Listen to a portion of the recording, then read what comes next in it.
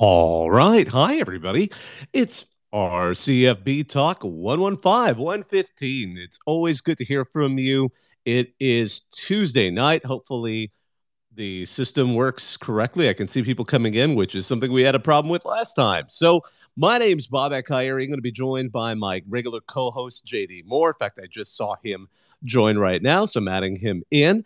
But as always, it is Tuesday night. We love hearing from you. We love hearing your thoughts on what's going on in college football. There's a lot going on. I mean, this is that perfect sweet spot where we just wrapped up the regular season. We got Army Navy coming up still. We have the bowl matchups. We have the CFP. We have all the head coaching changes. There's a lot to chat about. So we want to use this opportunity to hear from you. JD, how are you? Ballback, my friend, we are doing well this evening. I'm a little disappointed that our regular Saturdays are now interrupted. No longer the marathons of football games happening on Saturdays anymore, but we are about to get into the marathons of bowl games all the time. There are a bunch of fantastic matchups that I am really looking forward to. Obviously, at the very top billing, you've got some huge games with Georgia and Ohio State facing off for the first time in about 30 years. You've got TCU and Michigan facing off for the first time ever in what's going to be a fantastic Fiesta Bowl. And then if you just start working your way down, I mean, USC Tulane, I cannot wait to see what Tulane's running back core is going to do to that USC defense. And we can even go into the smaller games like this Cure Bowl. It's going to be an absolute banger. We've got UTSA and Troy facing off in a fantastic matchup of two G5 conference champions. And then, of course, we've got a Heisman ceremony coming up. We've got the transfer portal absolutely blowing up today. We have so much news happening in college football, and I can't wait to hear from all of our callers today about it. Absolutely. Hey, Thack, it's been a while. What's going on? Hey, what's up? How we doing, fellas? How we doing? Great. Fantastic. Hey, man. I didn't get a chance now to talk to y'all last Tuesday, but I wanted to, and I didn't get a chance to call in Feinbaum about this. But hear me out. I know this horse has already been beaten to death, but Brian Harsin leaving Auburn, they replace him with Hugh Freeze. Are you kidding me? Now listen, I ain't gonna say it. Here's the thing. Hugh Freeze is a master manipulator. He is a absolute master manipulator. He is a complete psychopath. Everything is manipulative. He manipulates people for his personal gain. Now here's the thing. That being said, I think there's going to be like a Brian Kelly situation. Hear me out.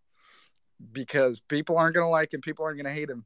But man, he can win football games at Auburn. I swear to God, it's going to happen. He's not going to have a great season, but he's going to have a Brian Kelly level. Did he just kind of do that?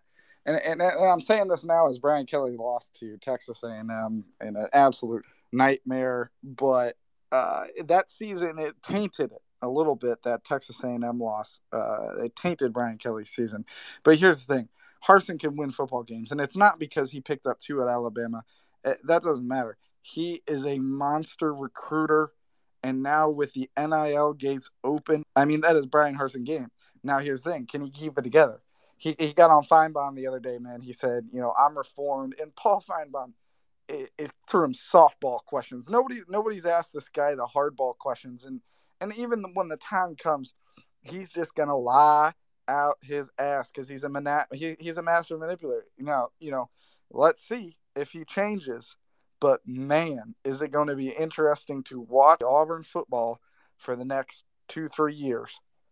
I definitely think it's going to be an interesting thing to see as this develops, particularly if he doesn't start winning fast enough for the Auburn fan base and the Auburn, I should say, boosters, because we saw how quick they are to sometimes turn, and all this stuff that perhaps they've been willing to look beyond in that search for winning may conveniently turn up. We might start to see some boosters suddenly have a change of heart and start to have real concerns about some of the stuff that has been sort of set aside. But I agree, it's going to be an interesting thing to see. But it was kind of awkward for both him. It was funny to watch him and Lane Kiffin both kind of have losing streaks to end their season, getting blown out by New Mexico State at home certainly wasn't the finale I think they would have hoped for his final regular season at Liberty. But hey, in a way, I'm impressed by what Liberty did. They're willing to throw money around, and they got Jamie Chadwell out of Coastal. That was a tough loss there, but he was inevitably going to be hired. I'm kind of surprised it took until Liberty to go after him. But JD, what are your thoughts?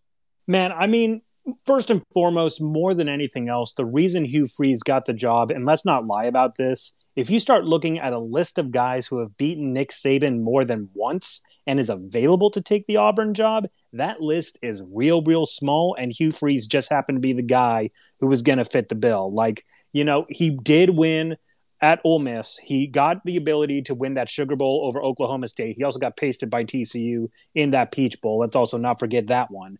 But when you look at his record, it's not exactly a record that makes you go, oh, dang, this is a guy who is going to compete with Georgia and Alabama every single year. It's you know what? He pulled it off twice at Ole Miss. Surely he could do it again at Auburn. It's going to be in kind of that same way of, Ryan Day at Ohio State, to use that as another example. And the insanity of beating your rival is what gives you job security no matter what. Ryan Day is one of the most elite coaches in college football right now, obscene winning percentage, won a ton of regular season games. There's a sizable amount of Ohio State fans who want him gone because he's lost back-to-back times in bad ways to Michigan. And I guarantee you, if he goes next year, we're looking at another 11-1 season, possibly looking at the playoffs, but he posts another giant goose egg of a game in the Big House when they go to play Michigan again. I guarantee you there's going to be some people who will run him off the field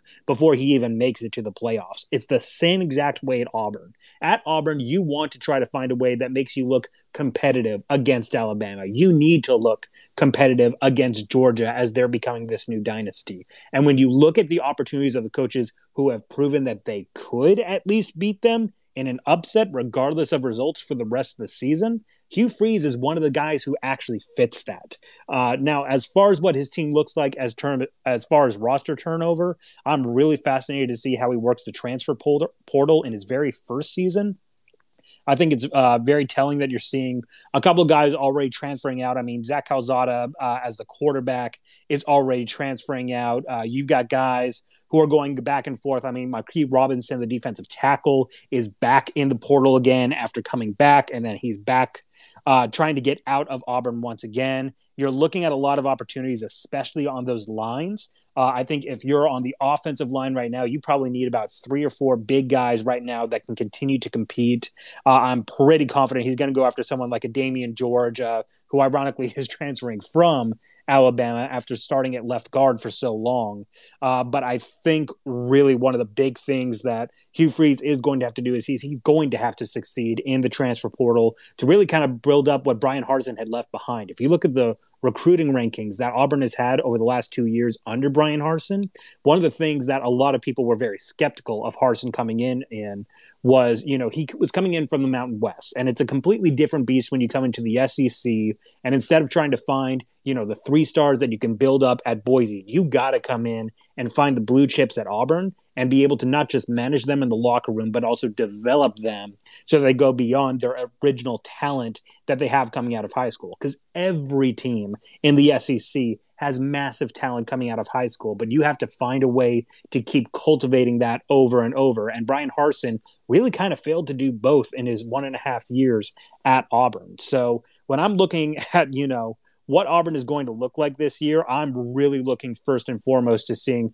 who he pulls out of that transfer portal. There's guys, like he's offered already, like Andre Carter out of Western Michigan, who's a big defensive end. That'll be a huge game changer. I know that he's going to be looking at a guy probably like Jaheim Bell, the tight end out of South Carolina.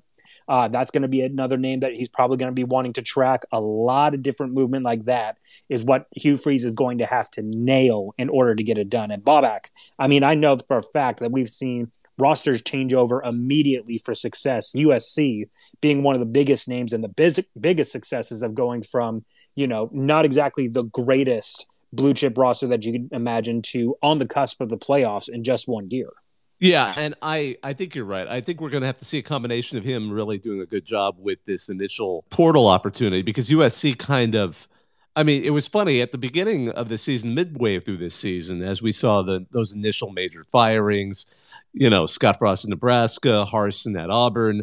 It didn't seem we still didn't quite get a sense of where USC was. They had that little hiccup, that first hiccup to Utah. So it just seemed like, oh wow, they're doing pretty well, but they were still probably weaker. And they got as far as they did, and they finally collapsed, which I mean, if anything, I thought that was a pretty good statement for how valuable Caleb Williams was to that team. The moment he gets that hamstring injury during the middle of that long run, and then USC just falls apart immediately. So they didn't get their dream, which was getting blown out in the semifinal. Instead, they got blown out in the Pac-12 championship, which still, an improvement for them. But I think really what we want to see is Freeze improve on Harsin's recruiting in the SEC. That was something that just really rubbed a lot of those Tigers fans and Tigers boosters the wrong way. Before we get to Trey, JD, I know you wanted to mention something. Yes, I know that we've talked a little bit. This is the coaching silly season. We're seeing a lot of big changes. I think a lot of people were a little bit surprised to see Jim Leonhard not get the Wisconsin job. And then there were some early reports that he was going to stay on as defensive coordinator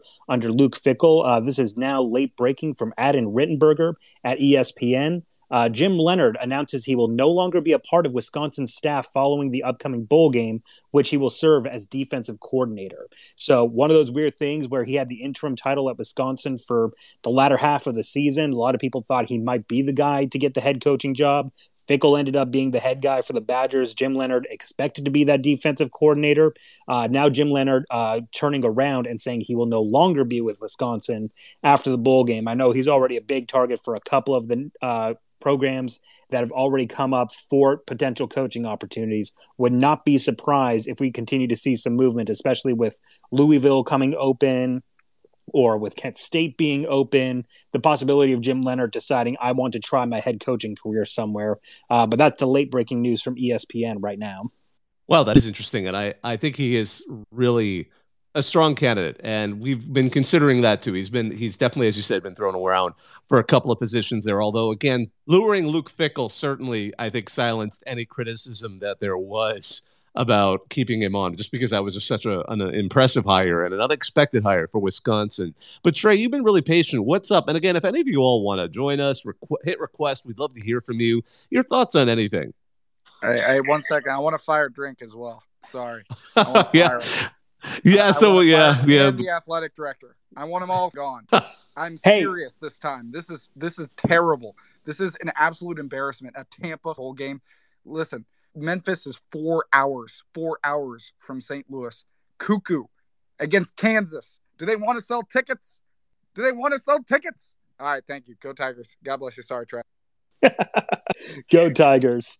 I get it. So first on the coaching carousel, I'm from northeastern Arkansas originally, so I appreciate Auburn firing Harsin and hiring Hugh Freeze, both former Arkansas State coaches.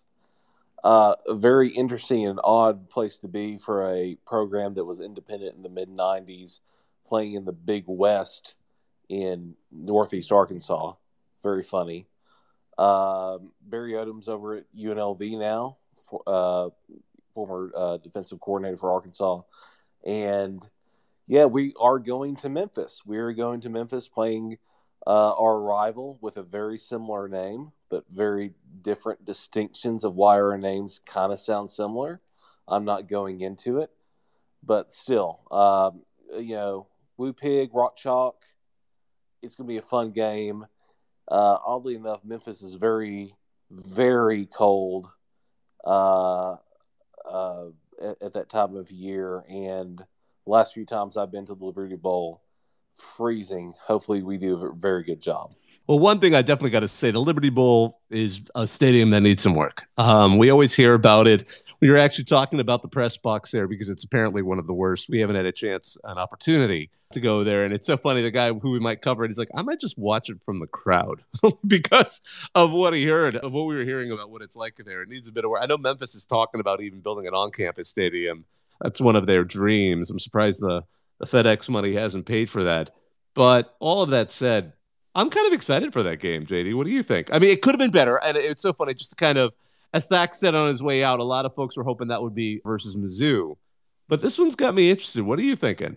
Well, first and foremost, I will not stand for this slander of the Liberty Bowl, the most perfect dump of a college football stadium in the country. I will hear no slander against it. It is the perfect environment to watch a rowdy college football game. Again, I will always submit that the SMU Memphis game that I attended in 2019 is one of the best environments I've ever been to in a college environment. I thoroughly recommend everybody go to at least one game at the Liberty Bowl, whether it's the Liberty Bowl itself or if you're going for a Memphis game as a fan. Get rowdy, get fun. It's a fantastic environment out there. Now, that being said, Arkansas and Kansas, what a bowl matchup. I know a lot of people were jonesing for Mizzou and Kansas, and I would have loved to see that rivalry as well. There's the mixed reports of, Mizzou was too scared to face Kansas, which, what a statement to say in the year 2022.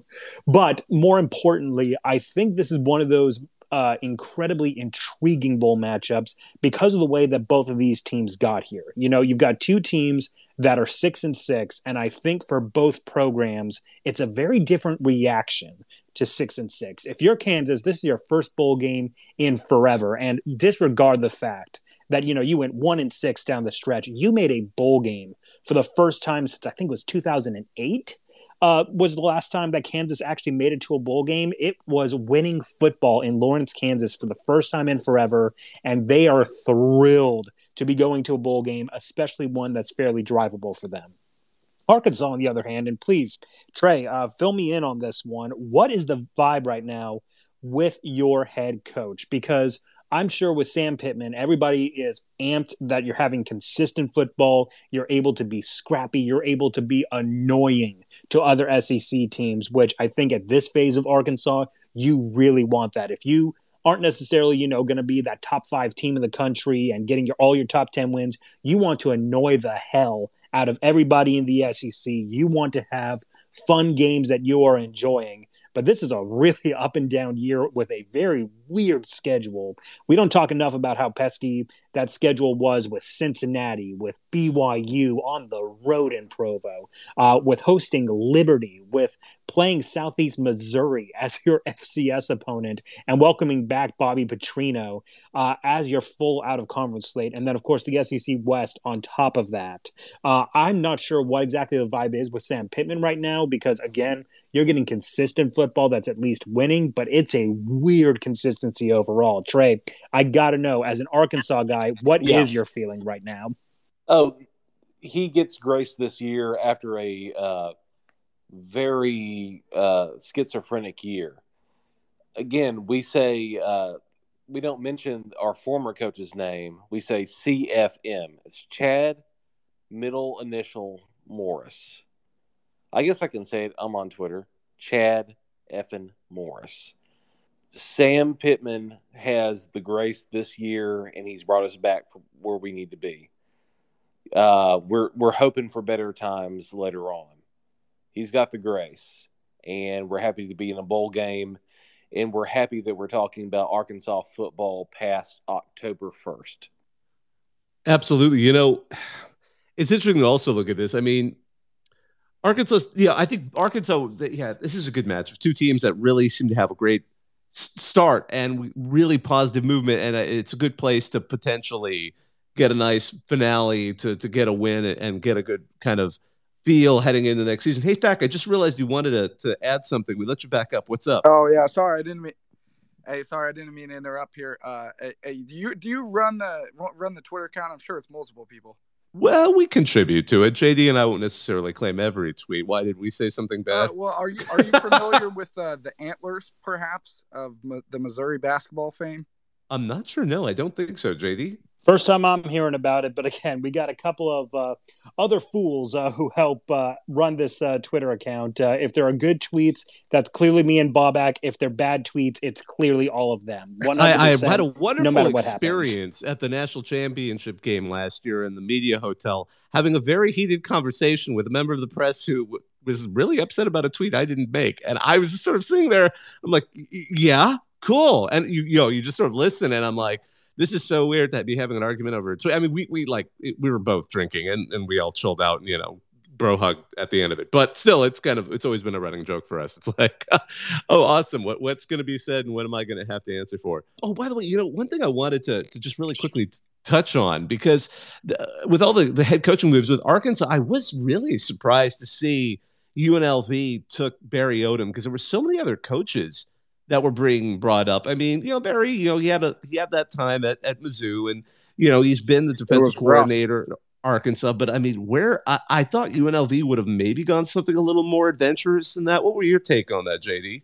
Man, UNLV, that was, given the names that were floated out originally, I mean, the very first name that was floated out there was Gary Patterson. That was the original report by Bruce Feldman of, names to take interest in that. And then we had Mike Stoops coming out, which, of course, he was at Arizona as the head coach for a while. He's currently at Kentucky with his brother. And, of course, being of the Stoops name, that brings a certain amount of notoriety with him. Then we had the off-the-wall report, which just reeked of school trying to float any rumor to the local press of Ed Ogeron was interested and Chris Peterson was interviewing for the job. Both of those reports immediately getting flushed down by Bruce Feldman almost immediately. But to go through like that list of names and then for them to go, yeah, actually it's Barry Odom. I think that was a really big surprise in terms of who they ended up going for. And again, I thought Marcus Arroyo was definitely on the right path. UNLV is historically a difficult place to win at. He won the Fremont Cannon against Nevada this year. And they, were going to their fourth bowl game ever. And I think it's their first one since about 2003. Somebody please correct me on that if I've got that wrong.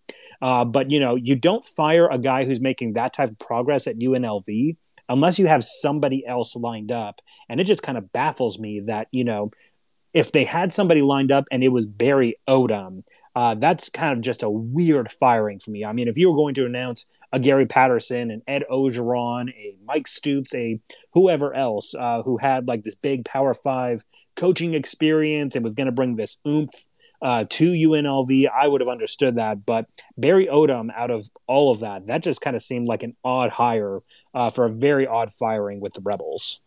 Yeah, UNLV is a tough job. Since 2000, they've had 2 seasons where they've gone above 500. I mean, they've had some real fiascos in that mix. They had Mike Sanford that didn't work out. Bobby Hawk was an interesting one because he's now back and doing great at Montana, and everyone thought that was going to be a positive hire to when UNLV got him from Montana, and he had one. He had it was 5. He had 5 seasons, 4 of which were 2-win seasons. One of which, in the middle of it, was a 7-6, where they went to the Heart of Dallas Bowl and lost. But it's always been one of those just sort of tough situations. It's a tough, and it's kind of weird. They're almost a sleeping giant. I mean, but they made that mistake. Tony Sanchez just didn't work out. They were one of those teams that decided to hire a high school head coach, which we've talked about before, straight out of high school, straight to the head coaching position, no transition. Go from a head coaching position in high school to a college coordinator position and kind of get used to the college game before moving up to a head coaching position. And we've seen a couple of those do it successfully. But yeah, UNLV is, now that they've got the Allegiance, they've got a great venue. We just hope to see them do a little bit better. Hey, we've got someone else up here. What's up here, Aggie Land? I just wanted to say that Coach O at UNLV sounds like a plot for a new Hangover movie. It does, doesn't it? Can you imagine? I mean, I just to get him doing more pressers would be fun. Yeah. And that would pull more attention to UNLV. Can you imagine? I'm a gambler, or however it would go. Like I just seeing him pull that giant slot machine they have on the sideline. Yeah. It just seems like if UNLV should have picked the wackiest coach they could get, because it just seems like that would be a perfect fit. That would be like their niche, Right. That's all. Thanks. Appreciate it. Thanks for joining us. And again, any of you, if you want to join us, talk about whatever, coaches, bowls, past season, CFP, heck, talk about football in Canada, Japan, D3. I don't care. Just hit request. We'd love to talk to you. But JD, so who do you have liked to have seen at UNLV? So at UNLV, I mean, again, I'll stand on the record again and say, if you've got a coach that is taking you to your fourth bowl ever, maybe continue to ride with him a little bit longer.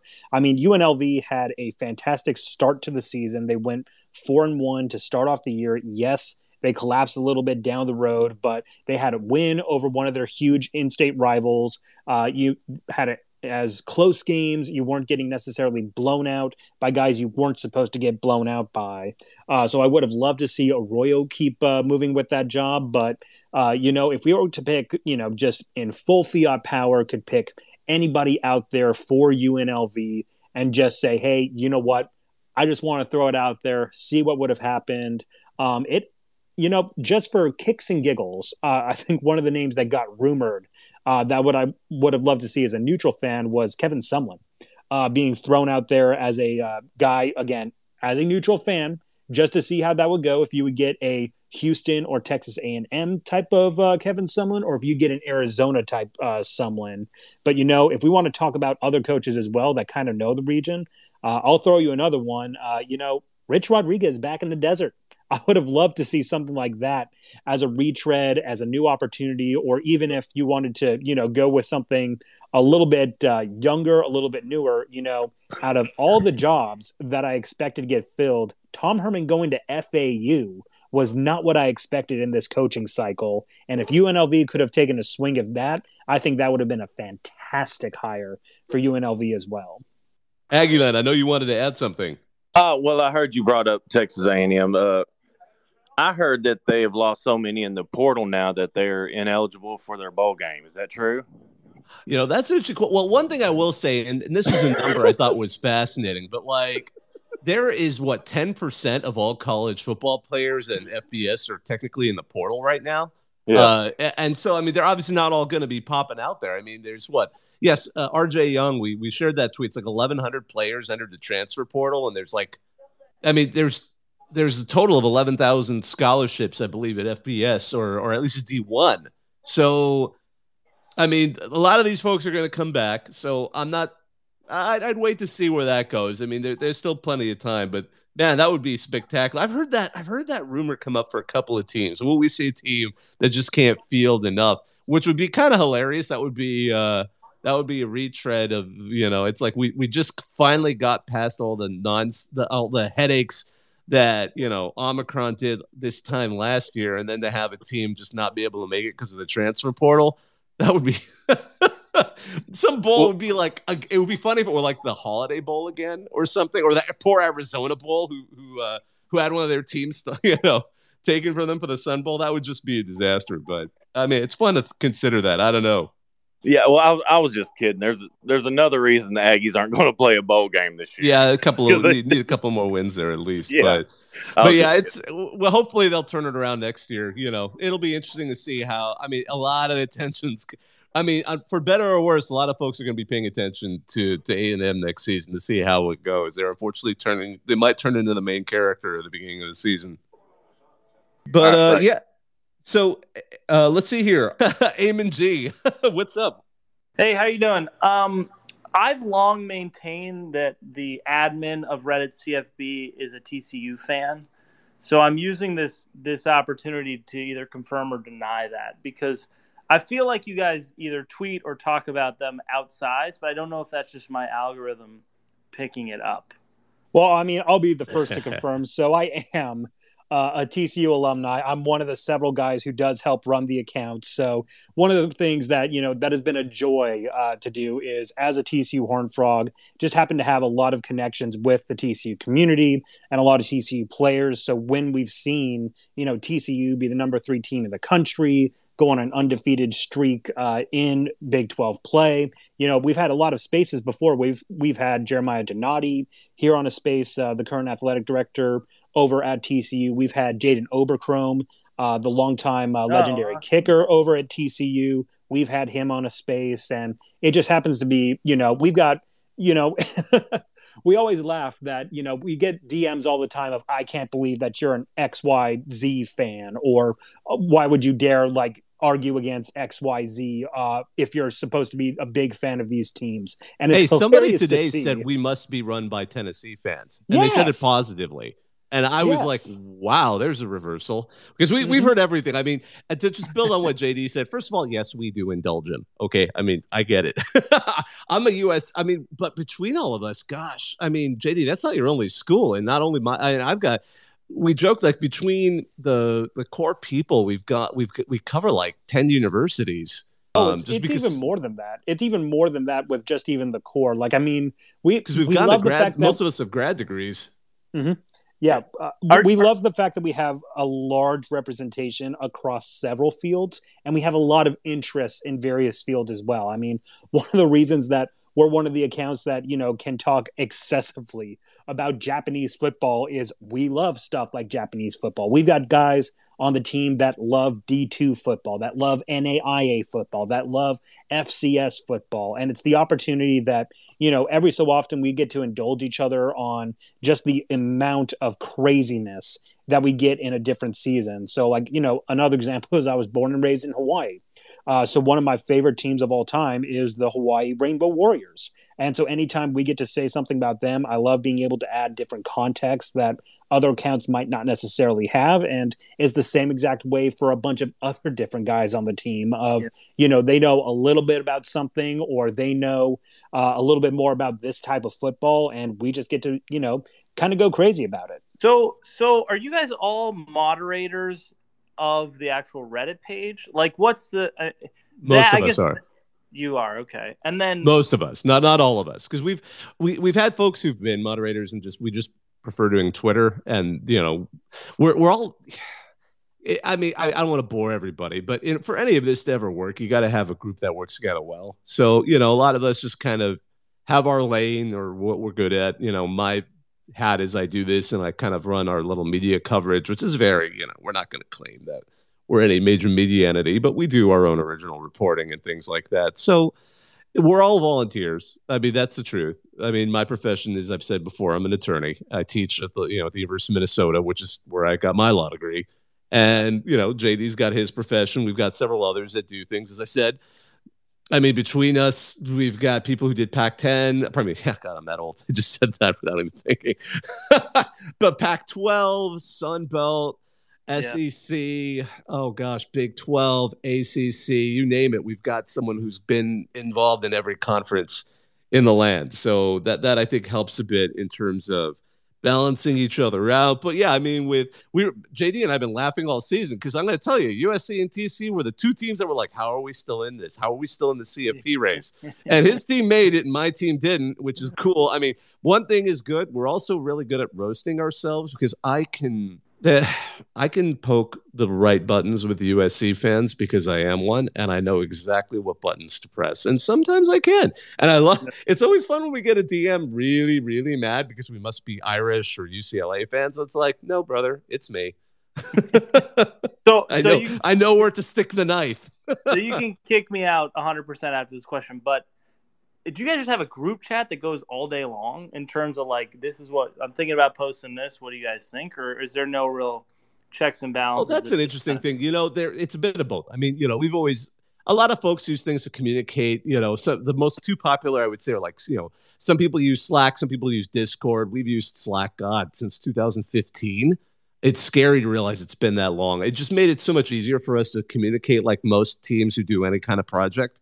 So, it lets us collaborate. Some of us have free reign. Those of us have been doing it for a long time just because we all there's a certain level of trust between sort of a core group. And if people make mistakes, we don't, if you ever do something like Twitter, this is my advice, because we get other subreddits that come up to us like, how did you guys get a Twitter that's got 300,000 followers? How do you do that? And we're like, dude, you just keep trying. And if you make a miss, you just keep moving on. It's not, people, you're never going to be great every time. We've got like 6 different voices, so we sound schizophrenic sometimes, from tweet to tweet. There'll be like back-to-back tweets. One will be about like completely different topics, but it's like anything. If you're going to do something like this, if you ever want to build something like this, we'll give advice for free because it's not like you just got to keep going. And I love seeing some of the success from other groups. Like I know Sickos Committee runs a little like that. I'm not going to claim to have an in-depth knowledge of how they run, But that's how they do it. They run it by a committee. I think they're a larger group of people. I think they're like almost 20 to 30 people from what I understand around that Twitter account. 60, according to The Athletic. Holy cow. That's amazing. Like, wow. Okay. Well, yeah. So with us, it's more of a way smaller group with a couple of guests. And some people don't feel comfortable tweeting, so they'll just sort of like drop ideas and we'll work with it, or drop news and we'll work with it. But that's, I mean, we don't mind answering it. We don't, again, I apologize. Thank you all for indulging that question, but we're always happy to be pretty transparent about how it all runs and what it's like, because it's a little different. We realize that. Thank you, guys. Appreciate it. No, thank you. So first of all, I just wanted to get Thak, you had your hand up, and then we'll get back to boy Ron, and then we let up somebody who seems to be having trouble connecting, but we'll get to them too. But Thak, what's up? Hey, all right. You got to out the Kansas fan now, because the Antlers of Missouri basketball fame put out a statement 4 days ago that the Kansas fan might be interested in. They said, quote, here, I'll pull up the tweet here for you. 4 days ago, the Antlers, two dipshits that run the Reddit CFB and Barstool Mizzou should get together and have a redacted off. What a couple effing redacteds. Signed the Antlers. Well, we appreciate them for following our account. That's always a plus. Yeah, they're not too happy with the Kansas fan about the bowl coverage. So, all right, yeah, take it easy, guys. Yeah, thanks again, Thak. Hey, what's up, boy Ron? What's going on? What's up, Mr. CFB and JD? Wait, and I have a quick question for you, because you said something that got me. You said you teach at University of Minnesota. Have any of your students ever realized who you were? Oh yeah. Years ago, before we even started doing like these things where you just kind of you just do it. You just kind of make it work. And yeah, I mean, I'm old enough that I've been on the internet since, I only got the internet in college. So I think that helped. I never grew up and made like some crazy time where I said some really stupid, things. So I'm lucky. If I had, I probably would have been more careful, because like most people, I had a dumb time when I was in high school and all that stuff. But anyway, so it is what it is. But some of them figured it out. I don't mind. But yeah, I only asked because when I was still in college, was this like 2020? I was a lab manager, and one of the kids who used to come into my lab figured out who I was on Reddit, and I literally wanted to die for about 30 minutes. So I wanted to know if that ever happened to you. All right. Yeah, that was it. Just wanted to ask that. Bye. Yeah, no, I mean, it happens. It was horrifying when he was like, wait, is this your username on Reddit? And I just went pale and was like, no. Yeah, c'est la vie, eh? You just got to own up to it. I mean, what is it? You just do whatever you got to do. But JD, have you ever had anyone realize who you are? Oh, so many people from TCU. So many people from TCU have sent me DMs saying like, hey, did you write anything like this? And I'll just go like, I mean, yes. I'm, again, one of those people who I don't necessarily hide behind any kind of account or anything else like that. I've been talked about so many times just over the years. This has always been a very fun thing to do. And the fact that we get to do it with listeners like you, it's always an absolute treat. And, speaking of listeners, I do know one of the tweets that was sent up to us during this space, do want to address it, from Rico S. LaModa. He wanted to know our opinion on the LA Bowl matchup between Fresno State and Washington State. So first off, I mean, again, two West Coast teams in a California Bowl. What is your first initial reaction of, what's going to happen in the LA Bowl this year, which I believe this year is again sponsored as the Jimmy Kimmel Bowl? It is, and I'm excited about it. First of all, I know some of the Fresno State fans were a little disappointed, but not because it's Wazoo. It's just because, they won their conference and they face a middle Pac-12 team, because that's just the way it laid out. And I can see a little bit disappointment there, but am I excited about the matchup? Yeah, I'd love to see how Wazoo does against Fresno State. I'd love to see how Fresno State looks, because a lot of times, the Mountain West, it's a crowded field out there when you got all the games going on, so you don't get a chance to check it out. But it's a beautiful stadium. They're going to be hosting the national championship a little bit later in early January. Hopefully we'll be catching that as well and covering it live. I'm optimistic about the bowl. It should be fun. I think I'm going to give an edge to Fresno State. They look really exciting right now. I mean, that quarterback, oh God, he's stellar. But we'll see how it goes. I mean, I think it was a little clumsy last year. They certainly, I was surprised there was a bit of like a pushback on the LA Bowl last year. I think some people were just annoyed with the Jimmy Kimmel approach, which I guess maybe surprised me. Maybe that isn't the same audience, which made some sense. But some folks were like really upset about that. But I'm sure this year will go well. It's a top notch facility. Should be great for the players. They get to go spend a couple of days in LA.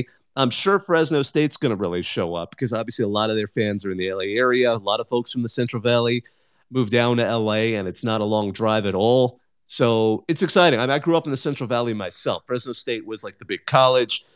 The high school I went to, the one kid who got that D1 scholarship went to go play QB at Fresno State. Unfortunately, he was in the same QB class as another guy from my hometown whose name was David Carr. So did he get to see the field? No. The other kid from Bakersfield was a number 1 NFL draft pick. So sometimes that's that just is how it turns out. JD, what are your thoughts on that matchup? I think you hit the nail on the head when you're talking about Fresno State coming into their own. I don't think anybody really expected them to go up to Boise and kind of put that beat down on them, which Boise State had such a weird year this year, going 0-3 against FBS non-conference play and then beating everybody in the Mountain West until they go ahead and play Fresno State for that championship. And, you know, the difference of having a healthy Jake Haener is huge when you're the Fresno State Bulldogs, when you've got guys who are back in the lineup and they're contributing, like Jordan Mims, getting those 2 touchdowns, which were really huge for Fresno State.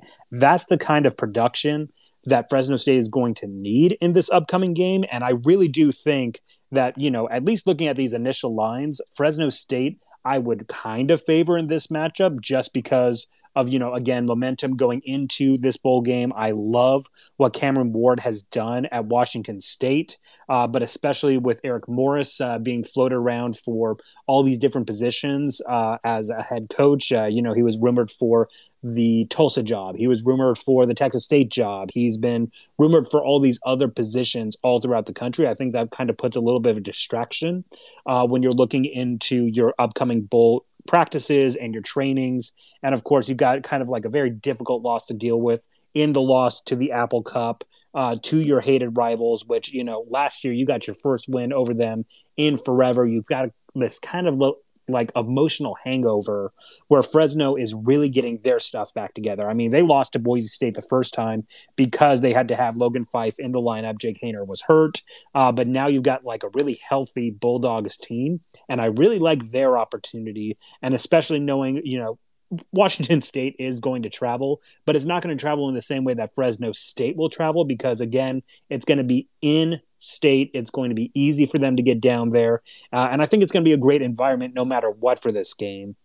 And, you know, oh, go ahead. Oh, go on. I was about to say. No, I was going to say, but Fresno State loves the opportunity to take out a Pac-12 team. That's like a hobby for them, all the way back to the Freedom Bowl. But 100%. I do want to say, I think I think Wazoo is still a strong program, and they could very well pull it out. I mean, Jake Dickert, we had him on the show a while back it was before the season, because I mean, I remember we were talking about that because for him, how exciting it was going to be for him to lead the Cougs into Camp Randall, because he's a Wisconsin guy himself and went to a small college out there for his own career. Just to lead, and then to lead Wazoo in and upset Wisconsin early on in the season was just tremendous. So it could be that they turn it around. I was wondering if they were going to lose Eric Morris to perhaps Texas State. They haven't. I mean, I don't know if that means, I don't think North Texas hasn't hired anyone yet, have they? Yeah, they're one of the teams that's still out there, but. Correct. Currently still open. I mean, your leader in the clubhouse there is probably going to be Graham Harrell, the offensive coordinator of West Virginia. He was the offensive coordinator when Mason Fine was an incredible quarterback for the Mean Green. They were in bowl games relatively consistently. I wouldn't be surprised if Graham Harrell ends up going back to UNT. Other names to probably look out for, you got guys like Garrett Riley over at TCU, just won the Broyles Award. He's been nominated in that space. And then you've got plenty of other people who look at the opportunity of, you know, being one of the 3 schools centrally located in the DFW Metroplex. So much access to talent. It should be a very incredible job for whoever wants it. But yeah, I mean, Eric Morris is definitely going to be one of those guys as well. Of, you know, he built up something at University of Incarnate Word. He was able to bring his quarterback up with Cam Ward. I could absolutely see Eric Morris going back down to Texas if UNT wants to give him a call. Yeah, Hayner's for real though. I got to just say that again. And I apologize. I forgot. Sometimes names slip my mind, but yeah, Fresno State QB Jake Hayner, absolutely, just a tremendous quarterback. In fact, you could see where Fresno State had their weakest stretch was during some of the games where he wasn't playing to his fullest, and then they just turned it around. Again, I was a little surprised to see how well they did against Boise State, but I'm not shocked. This wasn't a shocker at all. It wasn't quite like last year where I think Utah State's win was a little bit more surprising when they won the whole conference. But again, we're happy to see how they're doing, and we're looking forward to that game as well. You know, several of the other bowl games. What other bowl games have got your attention, JD? Well, if we want to talk in the more morbid sense, I think one of the games that just got very weirdly fascinating, which it was already fascinating to begin with, just because it was reigniting an old rivalry we haven't seen in a whole long time, but now becomes so fascinating to me, is going to be the Fenway Bowl. That's Cincinnati versus Louisville for the keg of nails, but neither team has their head coach that they had with the season, because obviously Luke Fickell, very surprisingly, taking the Wisconsin job, and then even more surprisingly, Scott Satterfield leaving Louisville to go to Cincinnati, and him announcing, hey, you know what, there's going to be too much tension in Boston. I'm not even going to attend the game. I'm just going to go do some recruiting. I might watch the game from a recruit's house, but I'm not going to go to this game. You know, we've always seen what happens when you have to have an interim in a bowl game and what kind of a absolute dice gamble that ends up becoming. But now that you've got two teams that didn't necessarily expect to lose their coach in this offseason, now having to face off against each other in a rivalry game that is, you know, now going to be played, like 14, 15 hours away. I don't know the drive distance from Cincinnati or Louisville up to Boston, but man, that is already just going to be an absolute powder keg of a game. Yeah, I mean, it's Wasabi. I mean, that's the company that's sponsoring it. Now it's going to be extra spicy. I just got to say, it's so funny to see some of these sponsors. Wasabi, like, are they even a commercial are they even a consumer company? I think are they B2B? Half these, like, it's like, I as much as we love Easy Post and the guy who just absolutely killed Rest in it. Peace. You know, yeah, he's moved on, but that social media guy who absolutely killed it last winter when one of the teams couldn't show up and they had to cancel the bowl and just kind of went hog wild on their Twitter account. But I mean, even Easy Post, I'm like, they're not a consumer company. Is this like some of it? I mean, and again, not to offend some of the bowls, but whatever, who cares? Like, it's a racket. It's like, what on earth? It's like, did some company, like, is this what like marketers do? And some companies like, oh, let's figure out a way to like have some fun. Well, hey, let's sponsor a bowl. But at the same time, I mean, yeah, it's like, let's go sponsor a bowl that I don't think anyone who's going to watch it on TV or anyone who's going to go in person is probably going to be a customer. But hey, we got to send somebody, get some swag, get a box in Fenway or however that works. And, you know, it's like, I remember one time I was on my way to see a game and I was on a flight, started talking to the guy next to me. He worked for, you know, one of those sports organizations like that nonprofits that kind of try to bring sporting events in the city for where I live, Minneapolis, and went to the national championship game. And I'm kind of like, there's no way US Bank Stadium. I mean, maybe there's a small chance, but US Bank Stadium, especially in this larger playoff, can you imagine them getting a national championship game in late January? I mean, I think it would be hilarious personally, especially living here.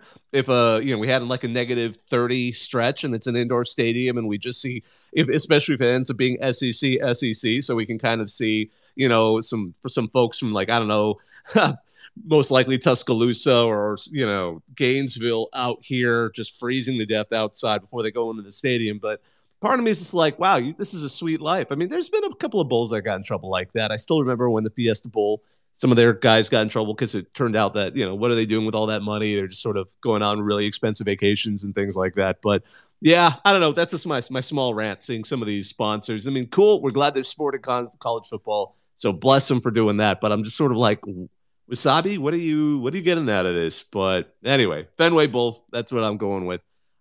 Speaking of cold weather, though, I do love that Syracuse and Minnesota are going to be playing in New York City outdoors. The two teams that I think are most suited for that, the fan bases that are most suited for that. Although not sure many Gopher fans are going to necessarily be interested in going to New York City. They are a bit of they like to be snowbirds here a bit, so maybe not quite as good as it would be for a lesser bowl down south somewhere, or in Arizona or Florida. Those two are where a lot of those folks out here like to go spend their winters. I'm not one of those people. I might go spend a couple of days down in Mexico City, but that's just because that's just my idea of a fun vacation. JD, what are you thinking about some of these other games kind of out there? Again, if we're going to dip into the morbid type of games, December 31st, Nashville, Tennessee. If you want a football game, I think that's the only way you can really describe it. You got your Music City Bowl with Iowa versus Kentucky round 2. If you couldn't have thought of a bowl game from last year that, you just went, please, I would just rather watch some paint dry. You've got another fantastic matchup between those two happening in Music City that I think is just going to be, that might be a 1st to 10 wins. It literally could be the first 1 to 10 point wins, especially with Kentucky recently firing their offensive coordinator. Iowa, for some reason is still able to hire or still retain Brian Ferentz because he has some kind of terrible blackmail photos against, His Gary dad? Barta. Well, he doesn't even report to his dad. He reports to Gary Barta as the athletic director, who therefore reports to Brian Ferentz, who tells him how to do his job as an athletic director. But let's go ahead and veer away from, the morbid games into the more fun games. I don't think that there's a more... the only way I can really describe it is rootin', tootin', and shootin'. And that's going to be Ole Miss versus Texas Tech in the Texas Bowl on December 28th. That is going to be an incredible game of just a bunch of scrappy guys who are trying to salvage something out of their season. I mean, Texas Tech has already had their first winning Big 12 conference season since, I believe, 2009. Joey McGuire, we've interviewed him on the show. And he's had such a fantastic year with beating Texas and Oklahoma for the first time in a season in the entire history of the Texas Tech program. And then, of course, Lane Kiffin, seeming a little bit defiant after, even going into a little bit of a skid, saying that he's going to stay there. He wasn't taking the Auburn job. He's now a top 10 paid coach in the country. That should be a game that no matter what, you should be betting the over on that one because it's going to be a fun game to watch, and probably kind of in the same way of Oregon and North Carolina.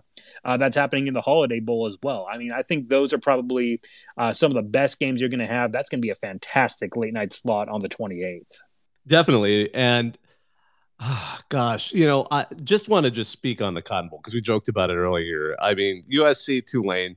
I'm excited for Tulane. As I've said, I'm a USC alum. I root for the team, but I'm not like crazy anymore. Clay Helton helped kill that particular desire to he killed enough hope that I can kind of look at it with a certain level of distance. But at the same time, I mean, it's not it's a classic. No one necessarily wants to be the team facing the G5 program in the year 6. And first of all, I love Tulane. I mean, I loved them before. I've toured the campus with their sports information director. We took a look around, the Angry Wave, all of that. It's just gorgeous. We have the subreddit bought a brick combining, a bunch of fans got together and raised some money. We've got a brick way out there that's actually, it's really funny. It's in Morse code because there's some rumor that this modernist library, the way the windows look, is supposed to be in Morse code and kind of a joke. So it's a cool school. USC is in a no-win situation. Either they win and it's expected, especially if Caleb Williams is 100%, or they lose and it's like, gosh, you guys really are terrible. And which will, of course, I think, undersell the Tulane. So it's kind of an awkward game for the Trojans going into it, but I still think, it's certainly a positive. I don't think anyone expected him to get to near 6 necessarily, especially as in that large this season, but I'm excited about it, and I'm really excited about Tulane. Of course, we had Willie Fritz as a guest earlier this season. He's a really interesting guy. I'm not surprised to see the success. Some people are talking about it like, oh, wow, once in a while, especially when he was a candidate for Georgia Tech, like, oh, wow, they're going to give him a job based on one season. It's like, no, the guy had a lot of success before. I still remember my first time covering the Sun Belt Media Day. He was at Georgia Southern, and he had just an incredible run before that at the FCS level, at the D2 level. He had won a couple of championships at the JUCO level. I mean, he can coach. For some reason, though, Tulane's always been a challenge, so it takes a little bit more to get them going. But I hope to see them successful more in the long run because it's exciting. I mean, New Orleans, first of all, I love the city. Second of all, it's great to have a nice college football program there. And not only that, there is a bit of a matchup culturally, perhaps, between Tulane and USC. Both fan bases, or at least student bodies, have a bit of a reputation of being kind of a little bit on the, elitist kind of money type. So maybe there'll be a little bit of some meeting of the minds as they all get together and hopefully get a chance to party together. Hey, Aguilan, I saw you unmuted, and then we'd love to get to Harry. Well, with the Lincoln Riley and Caleb Williams and all the transfers from Oklahoma, and then also the history with USC and Texas, could they not have matched up USC and Texas somehow in a bowl game? It certainly could have happened. I think, I don't know where was Texas ranked in the season. I don't think they did. I don't think they could have. So I'm going to chime in here just real quick. I think they finished 20th. Yes, the only real way that could have happened was if USC got bumped out of the New Year's Six Bowl, which that would have been possible if there was just one more upset. So, let's say if LSU had beaten Georgia, you would have had a very weird scenario where Alabama probably would have been bumped down to either the Orange or the Cotton, and then that would mean that USC wouldn't be able to play in the Cotton Bowl, and that would have paired them up in the Alamo Bowl, which typically takes the number 2 out of the Pac-12 and either the number 2 or the number 3. That's exactly out how of it would have the happened. Big 12. Yes, exactly. And JD's 100% right. That was it. If they did not make the New Year's Six, they would have been in the Alamo Bowl as the second team. That would have been a good storyline, a double storyline. Oh, absolutely.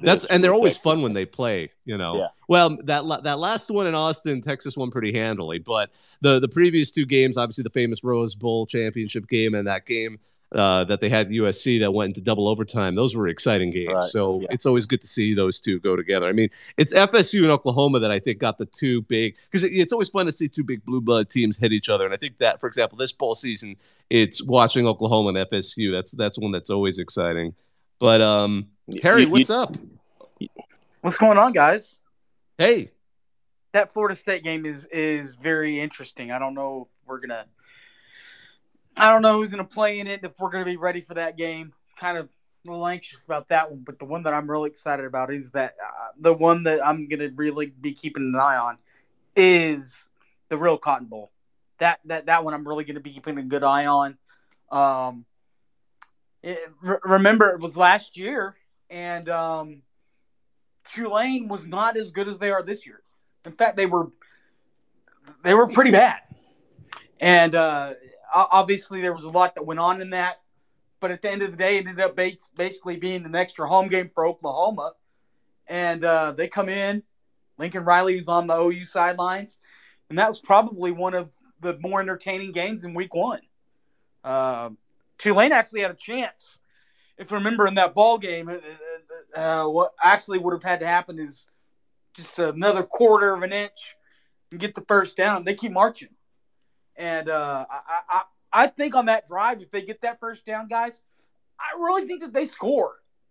That was a tight ball game there. And then the first time, I don't think that people forget this, is that's right after we're coming off of a good, solid win, probably his best win so far in the college game at Ohio State.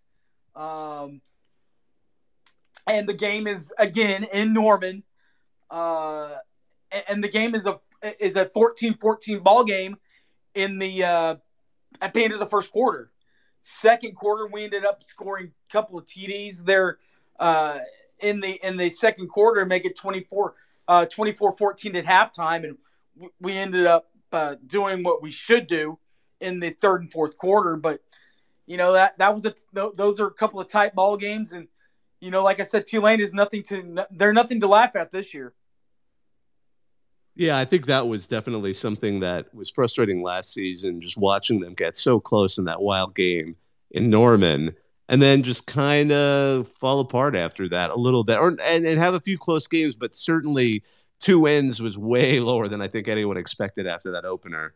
But This was a season. This was a season where they literally flipped the script. I mean, they're 11-2 now, and they were 2-10 last season.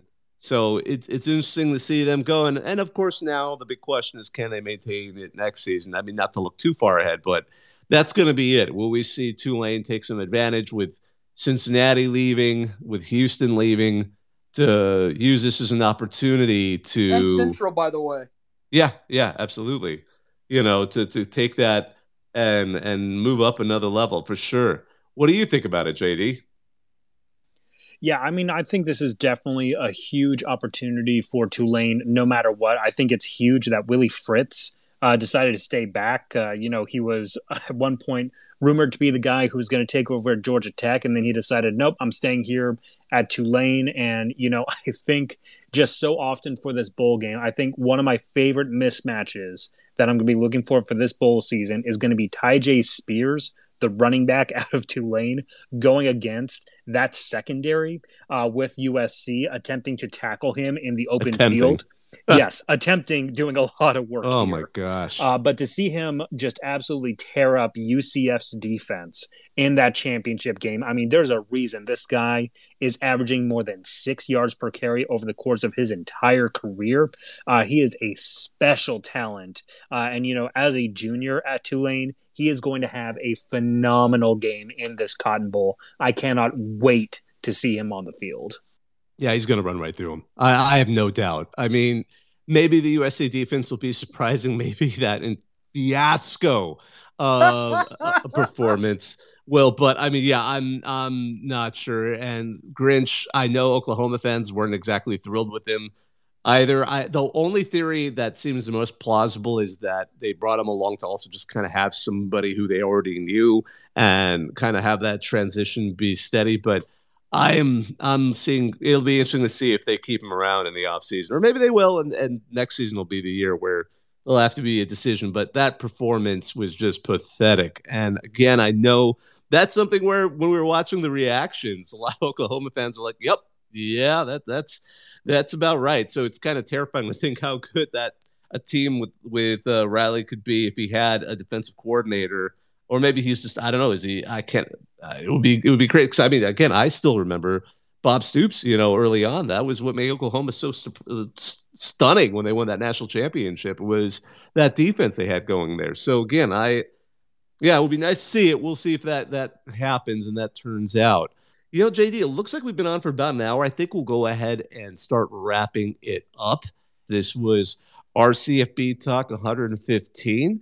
Tuesday nights, we like hearing from you. We like to have special guests as well. We're arranging some more of those to have them back on. There was that little break there because a lot of us were getting hit by that flu bug that just absolutely, man, my kids, if it's hit you, if it's hit your family, you know exactly how bad it's been this year. But we're going to get through it, and I'm excited. We've got bowl season coming up. There's so many fun games. I cannot wait. I mean, I always dream that one day I'm going to go to that Bahamas Bowl.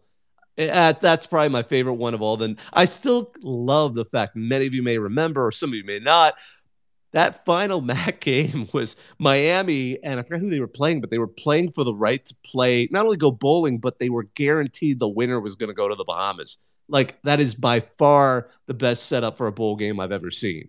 And then UAB gets to go there. They're going to go enjoy just a wonderful time out at the Atlantis Hotel on there. And then, of course, same day, we get that Cure Bowl, UTSA versus Troy, ranked versus ranked. It's going to be exciting opening to all of this. So we cannot wait for December 16th to get here. Now, all that said, we'll have definitely a show before then, maybe more.